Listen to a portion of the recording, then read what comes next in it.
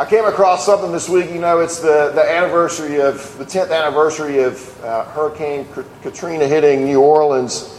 And this is a urgent weather message that was actually issued the day before Katrina hit. This is from the National Weather Service, and it's not their usual sort of announcement. Devastating damage expected. Hurricane Katrina, a most powerful hurricane with unprecedented strength, rivaling the intensity of Hurricane Camille of 1969. Most of the area will be uninhabitable for weeks, perhaps longer. At least one half of well-constructed homes will have roof and wall failure. All gabled roofs will fail, leaving those homes severely damaged or destroyed. The majority of industrial buildings will become non-functional. Partial to complete wall and roof failure is expected. All wood-framed, low-rising apartment buildings will be destroyed. Concrete block low-rise apartments will sustain major damage, including some wall and roof failure. High-rise office and apartment buildings will sway dangerously, a few to the point of total collapse. All windows will blow out. Airborne debris will be widespread and may include heavy items such as household appliances and even light vehicles. Sport utility vehicles and light trucks will be moved. The blown debris will create additional destruction. Persons, pets, and livestock exposed to the winds will face certain death if struck. Power outages will last for weeks, as most power poles will be down and transformers destroyed. Water shortages will make human suffering incredible by modern standards. That is the scariest thing the National Weather Service has ever put out. That is not like 50% chance of rain, which is what they usually say. That is a serious warning that was issued the day before Hurricane Katrina hit New Orleans 10 years ago. Now, as we know now, most of the damage was actually not from the wind. Most of the damage was actually from the water, but they were very accurate in terms of seeing that this is going to be widespread and massive destruction and suffering and loss of life. What would you have done 10 years ago if you had been in New Orleans and heard that warning? What would you have done if you had heard that warning? Would you have left? Or would you have tried to ride the storm out? We know that there were some who tried to leave and unfortunately were unable to leave, but there were also those who simply ignored the warning and stayed. The scripture we're about to read this morning shows us that there's not a natural disaster that's headed for us. There's not a hurricane headed for us. But there's actually someone, an incredibly powerful supernatural being. There's a someone who wishes to do us great harm. But the scripture also shows us how we can protect ourselves against this being and how we don't have to flee, but we can actually stand firm and stand strong and prevail against this enemy. The question for us this morning, though, is will we acknowledge this enemy, and will we actually enter into battle with him? So with that said, let me read from God's Word. I'm actually not going to read all this, but we'll read verses 10 through 20. Finally, be strong in the Lord and in the strength of his might. Put on the whole armor of God that you may be able to stand against the schemes of the devil. For we do not wrestle against flesh and blood, but against the rulers, against the authorities, against the cosmic powers over this present darkness, against the spiritual forces of evil in the heavenly places. Therefore, take up the whole armor of God that you may be able to withstand in the evil day, and having done all to stand firm. Stand therefore, having fastened on the belt of truth, and having put on the breastplate of righteousness, and as shoes for your feet, having put on the readiness given by the gospel of peace. In all circumstances, take up the shield of faith with which you can extinguish all the flaming darts of the evil one. And take the helmet of salvation and the sword of the Spirit, which is the word of God, praying at all times in the Spirit with all prayer and supplication. To that end, keep alert with all perseverance, making supplication for all the saints and also for me, that words may be given to me in opening my mouth boldly to proclaim the mystery of the gospel, for which I am an ambassador in chains, that I may declare it boldly as I ought. Now, at this point, you can see where I was going with the Katrina thing. And you may be thinking, well, okay, that's a little over the top. That's a little bit of a stretch to compare the Satan and his demons to a Category 5 hurricane. I mean, come on, those are different things. We're rational people. We know there are rational explanations for things. Don't try to scare us with all this devil stuff. You know, we kind of in our culture, when we think of the devil, we think of a guy in a little red suit. If you're old enough, we think of Dana Carvey saying, could it be Satan? Like, we kind of make fun of Satan and don't take him that seriously. We're a modern, advanced, rational culture, and we have rational explanations for everything. And when you combine that with sort of our overall resistance to having any moral absolutes in our culture, we don't think we need a villain. We don't feel like we need a bad guy to explain things. In fact, we're starting to lose even categories to explain the why of evil. Think about some of the ways we try to explain bad things. We blame things on people taking drugs. We blame things on people not taking drugs. Like it's one or the other. On pathologies, on how your family raised you, on your lack of education, excuse me, on the fact that you were raised too poor, on the fact that you were raised too rich. We come up with all of these explanations of why people behave the way they behave. And it's not that some of those things can't contribute. It's not that some of those things don't shape the way and the forms that evil comes in. But they miss the underlying cause, and we're left with no way to really talk about evil and where it comes from. Some of you remember several years ago the movie Silence of the Lambs. Jodie Foster plays Officer Starling, who's sent to meet serial killer Hannibal Lecter, played by Anthony Hopkins. And she says, what happened to make him so twisted? What happened to make him so cruel? And he hears her, and you can hear Anthony Hopkins with this. He hears her and he says, nothing happened to me, Officer Starling. I happened. You can't reduce me to a set of influences. You've given up good and evil for behaviorism, Officer Starling. You've got everyone in moral dignity pants. Nothing is ever anybody's fault. Look at me. Can you stand to say, I'm evil? Hannibal is saying to her, and he's saying to us as well, there's more to it than the things that influence me. There's something deeper. And the Bible says that something deeper is actually sin. That sin and evil are here because God's creatures rebelled against their Creator.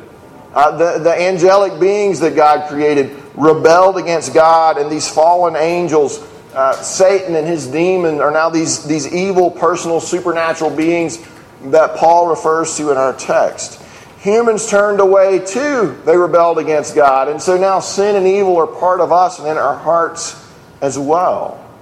And so yes, there are factors out there in the environment that shape the way our sin expresses itself. But the ultimate cause is in our hearts. And there is this personal evil being who wants to see us follow that sin and evil. He wants us to delight in that sin and evil and embrace it. Paul, you may remember this earlier in Ephesians in chapter 2. He even went so far as to say, at one time you, Christian, you were dead in your trespasses and sins in which you once walked, following the course of this world, following the prince of the power of the air, the spirit that is now at work in the sons of disobedience. Saying, you at one time were actually under the power and influence of this being, whether you knew it or not. You were under the power and influence of Satan. But now, the good news is you've made alive with God. You've been connected to Jesus Christ. Your sins have been forgiven through faith in Him. You're a new creation. You're on God's side. You're no longer His enemy. But guess what? That makes you Satan's enemy. You switch sides, and He's not happy about that. And Peter says that Satan now prowls around like a roaring lion looking for someone to destroy, to devour. Paul says there's this host of evil supernatural beings that we have to wrestle with because they're scheming against us as believers. You probably heard the C.S. Lewis quote. C.S. Lewis said one time, there are two equal but opposite errors we can fall into regarding the devils. He said one is to disbelieve in their existence. The other is to believe and to feel an excessive and unhealthy interest in them. And there are Christians that spend too much time thinking about this stuff, right? They're trying to cast demons out of toasters and transmissions and computers, and it can get kind of silly. They attribute almost everything that happens bad to Satan in some way. But I don't really think that's our problem in our kind of little corner of the Christian world. That's not the direction we tend to go in. Ours is either to disbelieve in Satan or to think that Satan is just kind of irrelevant. And like, okay, yeah, I know he exists and he's causing trouble, but what does that have to do with me, really? There's a television show called Hell on Wheels that I've been trying to work my way through. And in this show, there's an ex-Confederate soldier, Mr. Bohannon, and he's helping to build the railroad across the American West. And he's wrestling the whole time with his own demons, with his own sins, with the things that he struggles with. But he's also wrestling with this railroad tycoon named Mr. Durant. And so we kind of see him wrestling. I kind of see that symbolic of him wrestling with his own flesh, with him wrestling with the world and Mr. Durant. But there's also this character named the Swede. And the Swede is just evil. He's just vile and disgusting and all these things. And he's wrestling with him as well. Well, at the end of the season, I think it's season 1, the Swede kind of disappears. And you think, well, we're done with the Swede, and what's going to happen from here? Well, guess what? He's still around. And he's coming back. And he's going to cause trouble before the series is over with. He's plotting evil.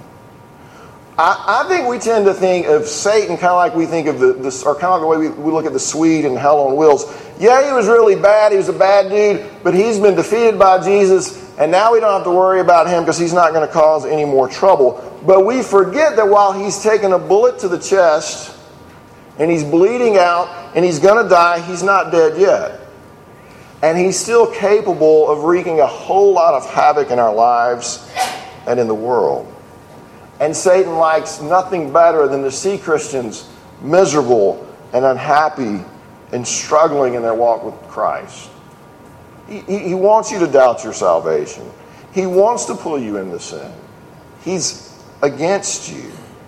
And really, that's all my first point really is. All right, is for us to grasp that there really is this powerful enemy who is set against us, who wants to harm us, and the Bible does warn us about him. And I think the question for us is, are we going to take that seriously? Are we just going to kind of view him as this cartoonish character, this Saturday Night Live skit, out of sight, out of mind? And so point number 1 is simply that as believers, we do have a powerful enemy. Now, second, this enemy has a plan, and we need to be familiar with it. Paul refers here to verse 11, put on the whole armor of God that you may be able to stand against the schemes of the devil. The schemes of the devil. 2 Corinthians 2, Paul says, we would not be outwitted by Satan, for we are not ignorant of his designs. Like we're aware of his schemes and his designs. Bobby Petrino is the coach of the Louisville Cardinals, and they're playing Auburn in the Georgia Dome this Saturday in one of the first college football games of the fall. And he made the comment the other day, he said, we've been getting ready for Auburn since Christmas. Since Christmas. They've been getting ready for this one football game. He don't want to be caught by surprise, right? He wants to try to be aware of his enemy's schemes, so he's trying to become familiar with his opponents. He didn't want to be caught by surprise.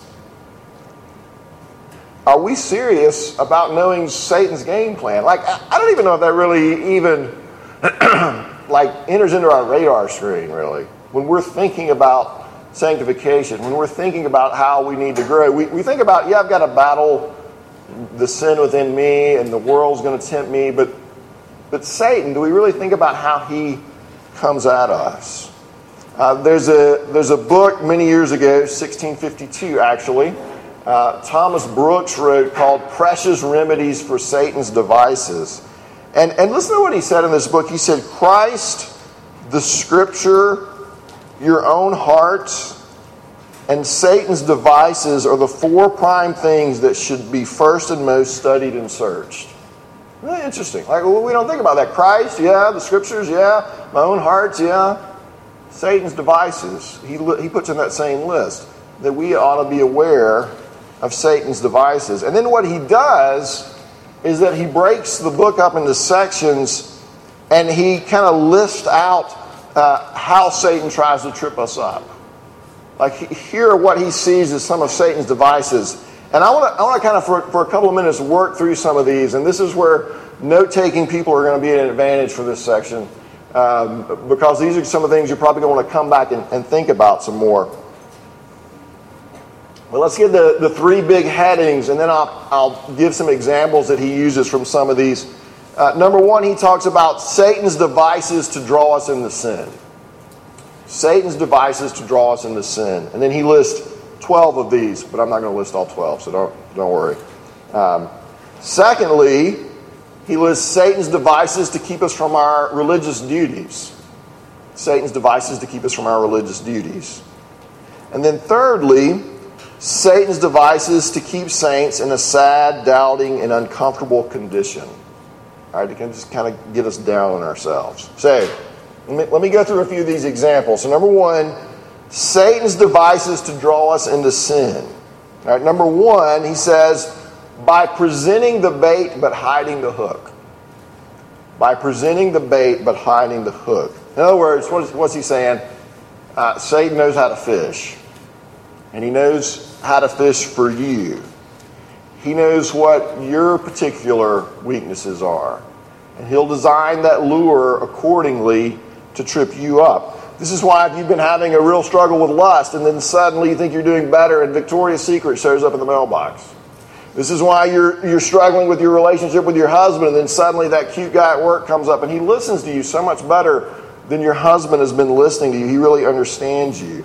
This is why when you've been struggling with pride, suddenly there are all these people gathered around who want to flatter you and tell you how great you are. But Satan shows us that bait and we see how good it looks, but what we don't see is that we're going to get caught and killed and cleaned and eaten and all of these things. Brooks suggests these devices, but then he also suggests some remedies. And I'll just read some of these. One of his suggestions is don't play with the bait. All right? Don't play with the bait. Remember, sin is bittersweet.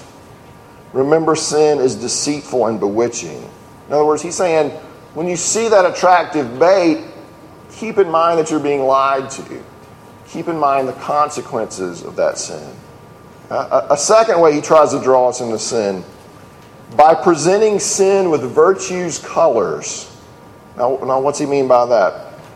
What that means is we're tempted to say, it's not greed, I'm just being frugal and responsible. I'm not really being greedy. All right? It's not drunkenness, I'm just enjoying fellowship with other people. All right? So that's another way he tries to trip us up, by presenting sin with virtue's colors. Number three, he says by extenuating and lessening of sin. In other words, we say things like, it's just a little pride. It's just a little worldliness. It's just a little lust. It's just a little greed. It's just a little cheating. Brooks says, for remedies, says, remember that the giving way to a small sin opens the door to bigger sins. And then he says, and I found this interesting, there's often greater danger in the smaller sin. There's often greater danger in the smaller sin. Little sins often slide into the soul and breed and work secretly and undiscernibly in the soul till they come out to be so strong as to trample upon the soul and to cut the throat of the soul. So that's kind of fun. Another thing he suggests that Satan does, by presenting God to the soul as the one made up all of mercy. In other words, he wants us to remember God's mercy, but he wants us to forget about the fact that God is also a just God. He tempts us by persuading the soul that repentance is easy, and therefore the soul need not scruple about sinning. I can repent whenever. It's not that hard to repent. I can do this now, then I can go back and repent later. And Brooks reminds us, repentance is actually difficult. It's actually a work beyond your own power. And he reminds us, Satan is going to suggest that repentance is easy, but shortly after he's going to be presenting repentance as the hardest thing in the world. I could never repent. That's so hard. And he's just going to switch up on you and play with you to fit how you're doing at the particular moment. And then sixth, he says, by causing saints to compare themselves to others and saying, well, at least I'm better than them.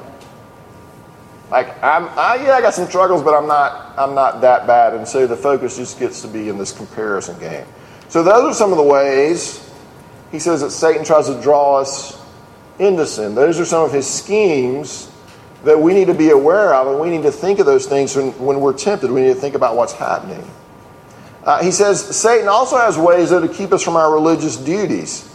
And I'll just do a couple of these. By presenting the world as so attractive as to ensnare the soul. It's a great day to go fishing. It's a great day to do whatever, to go hiking.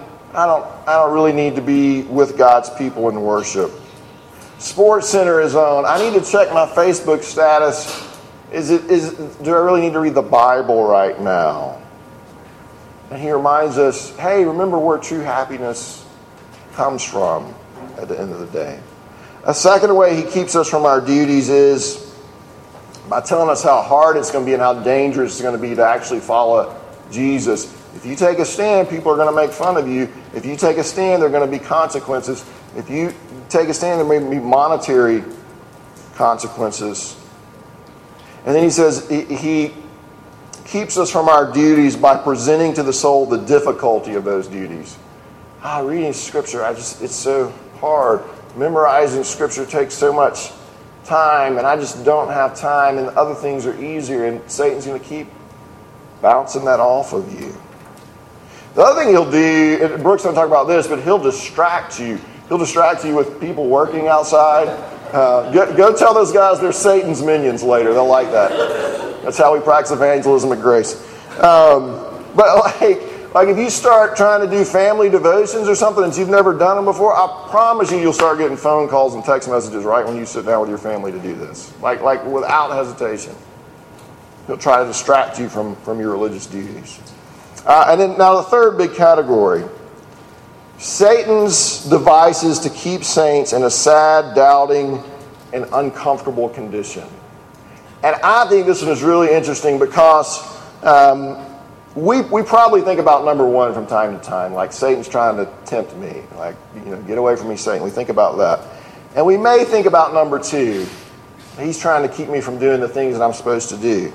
But I don't think we think about this one as much. Like, he wants you to be sad and miserable and doubting. I'm not good enough. I'm such a failure. I'm no good to anybody. God could never use me. Is he really going to forgive my sins? He wants you to be like that. Here's what Brooks says. He does this by causing saints to remember their sins more than their Savior. By causing saints to remember their sins more than their Savior.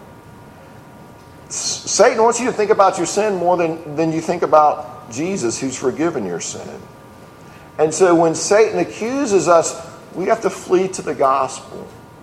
We have to flee to Jesus. We have to go back to the good news, to the assurance of forgiveness, that in Christ there is no condemnation, that our sins have been forgiven in Him. They've been charged to Jesus' account. They've been paid in full. And when Satan shows up acting like a bill collector, we tell him, go away. Go away. Jesus is not holding my sin against me any longer. He has paid for it. A second way he says Satan does this is by causing saints to make false inferences from the cross actings of providence. And what he means by that is we say, wow, things are going bad. That must mean God doesn't like me very much. God doesn't love me. God doesn't care about me. I'm not really His. And for remedies, Brooks says to remember that God's hand may be against a man when his love and heart are actually set on him. That He may be testing him, He may be trying him, and that doesn't mean anything about whether He loves him or not. Secondly, he says God sends hard providences to work great good. That actually that's the way He loves us and changes us and conforms us to the image of Christ. It's actually through some of the hard things that we go through. So that doesn't mean that He doesn't love us. And then thirdly, he says he tries to get us in this condition by reminding a saint of his frequent relapses of sin formerly repented of and prayed against. You messed up again. You messed up again. You prayed about that, and now you've done it again. And Brooks says for a remedy, relapses trouble many saints in Scripture. God nowhere promises that we won't have relapses. The most renowned saints have had relapses. No experience of the soul, however high or deep, can in itself secure the soul against relapses. And you've heard the saying that a preacher's job is, you may have heard this, is to comfort the afflicted and to afflict the comfortable. To comfort the afflicted and to afflict the comfortable. And you can kind of hear Brooks doing that in these, right? You can hear him afflicting people who are a little bit too comfortable in their sin, but comforting people who are just overwhelmed by it and sense what a sinner they are. Satan wants to do the opposite with you. He wants to keep you comfortable when you're comfortable in sin. And when you're feeling guilty and afflicted, he wants you to feel more guilty and afflicted. He wants to pile on you. When you're doubting that God loves you, He wants you to keep doubting that. Or that you're worthy of His love. Or that your faith is real. Satan wants to afflict you more. He wants you to see your guilt so much that it keeps you from actually confessing your sin. He wants you to use your shame to keep you from getting the help that is yours in Christ and in the body of Christ. He wants you to think Christianity is actually about being good. He wants you to think that people will reject you if they actually knew everything about you, if they knew the real you. He wants to keep you from confessing your sin and bringing it into the light where you can actually find healing and forgiveness. Do you see what's going on? Do you see what's going on? When you're about to click on a web page that you shouldn't. When you're beating yourself up about what a poor job you feel like you're doing as a parent. Satan is at work in both of those situations. He's at work in both of those situations. Bringing every weapon that he has in his arsenal to draw you away from Christ and the hope that is yours in the gospel. So, I want to encourage you this week. When you're wrestling with your sin, when you're wrestling with reading the Scripture, when you're wrestling with guilt and shame, don't just see yourself and your flesh. Don't just think about why the world is drawing me into this. But you need to see that there is an enemy who's working against you. And you need to resist that enemy. It's said that you can go, and I guess this is in a place where Martin Luther studied, but that you can go today and see an ink blot on the wall of his study. And that's where he one time was really just feeling the temptation that Satan was pouring on him. And he was just vividly aware of the reality of Satan. And he took the inkwell and he threw it at Satan. And it left this stain on the wall there. Now, what was Luther doing when he when he sensed this great attack from Satan, he was trying to translate the Bible into German. He was trying to translate the Bible into the common language of the people. It was one of the most important, most spiritual things that Martin Luther would ever do. And there was Satan right in the midst of that, opposing him and resisting him. We're trying to plant a church. I don't think Satan's happy about that. He doesn't want there to be a Grace Presbyterian church. He doesn't want there to be another place where the gospel is being preached in Spartanburg. He'll resist it. He'll try to get us frustrated with the pace at which it's going. He'll try to get us frustrated with one another. He'll try to get us tangled up in our sin and forget about what we're trying to do here. And we need to be aware of that.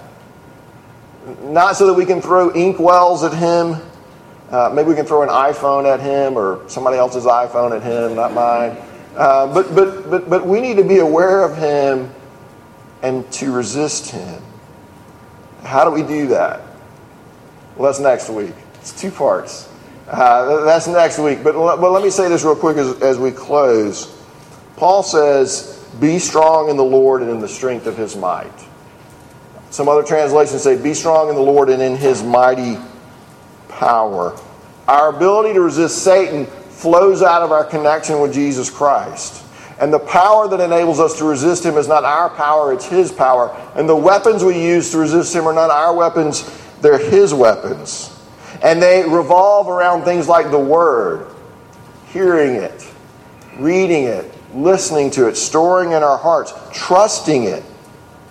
They revolve around things like prayer, expressing our weakness and our need for help and our acknowledging that we can't do this on our own. They revolve around the gospel.